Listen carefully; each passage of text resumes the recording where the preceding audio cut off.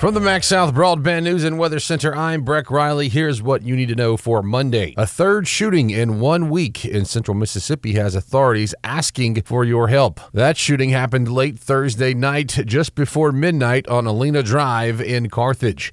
Investigators said someone shot into a home and shot several vehicles parked there, but no one was injured. The suspect was seen driving a silver Nissan Pathfinder. A witness at the home said the shooting could be connected to the shooting in Kosciusko on Friday, April 29th, that left one man dead.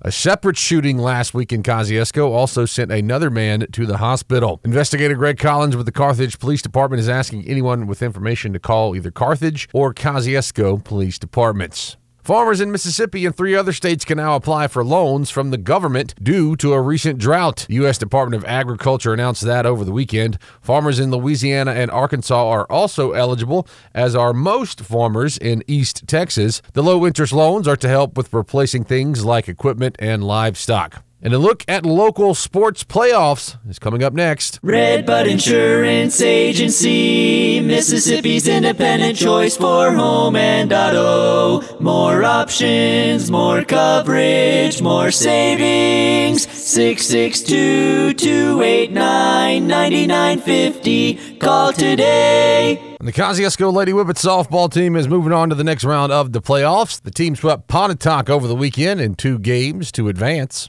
The way Pontotoc played, I thought we matched it, had just matched that energy and competed. And, it was like every series we had last year. It come down almost to the last pitch, and we got big hits when we needed them, and can't say enough good things about them. That's head coach Tony Terry. This will be the team's 7th straight season to play for the North State Championship. Kids playing now were 7th and 8th graders on those teams, and they paid attention to how hard you have to practice. They paid attention to not getting your head down when you make an error or something, because, you can still make up for it. And the Neshoba Central Lady Rockets are looking to keep their streak of championships alive. They'll face Saltillo tonight in a Game 3 to advance to the semifinals. In baseball, the Ethel Tigers had their 19-game winning streak snapped Saturday night in a loss to Richton. They'll play Game 3 tonight in Ethel to see who advances to the South State Championship. Find the latest news and weather online now at breezynews.com, kicks96news.com, and cruisin98news.com. From the Max South Broadband News and Weather Center, I'm Breck Riley.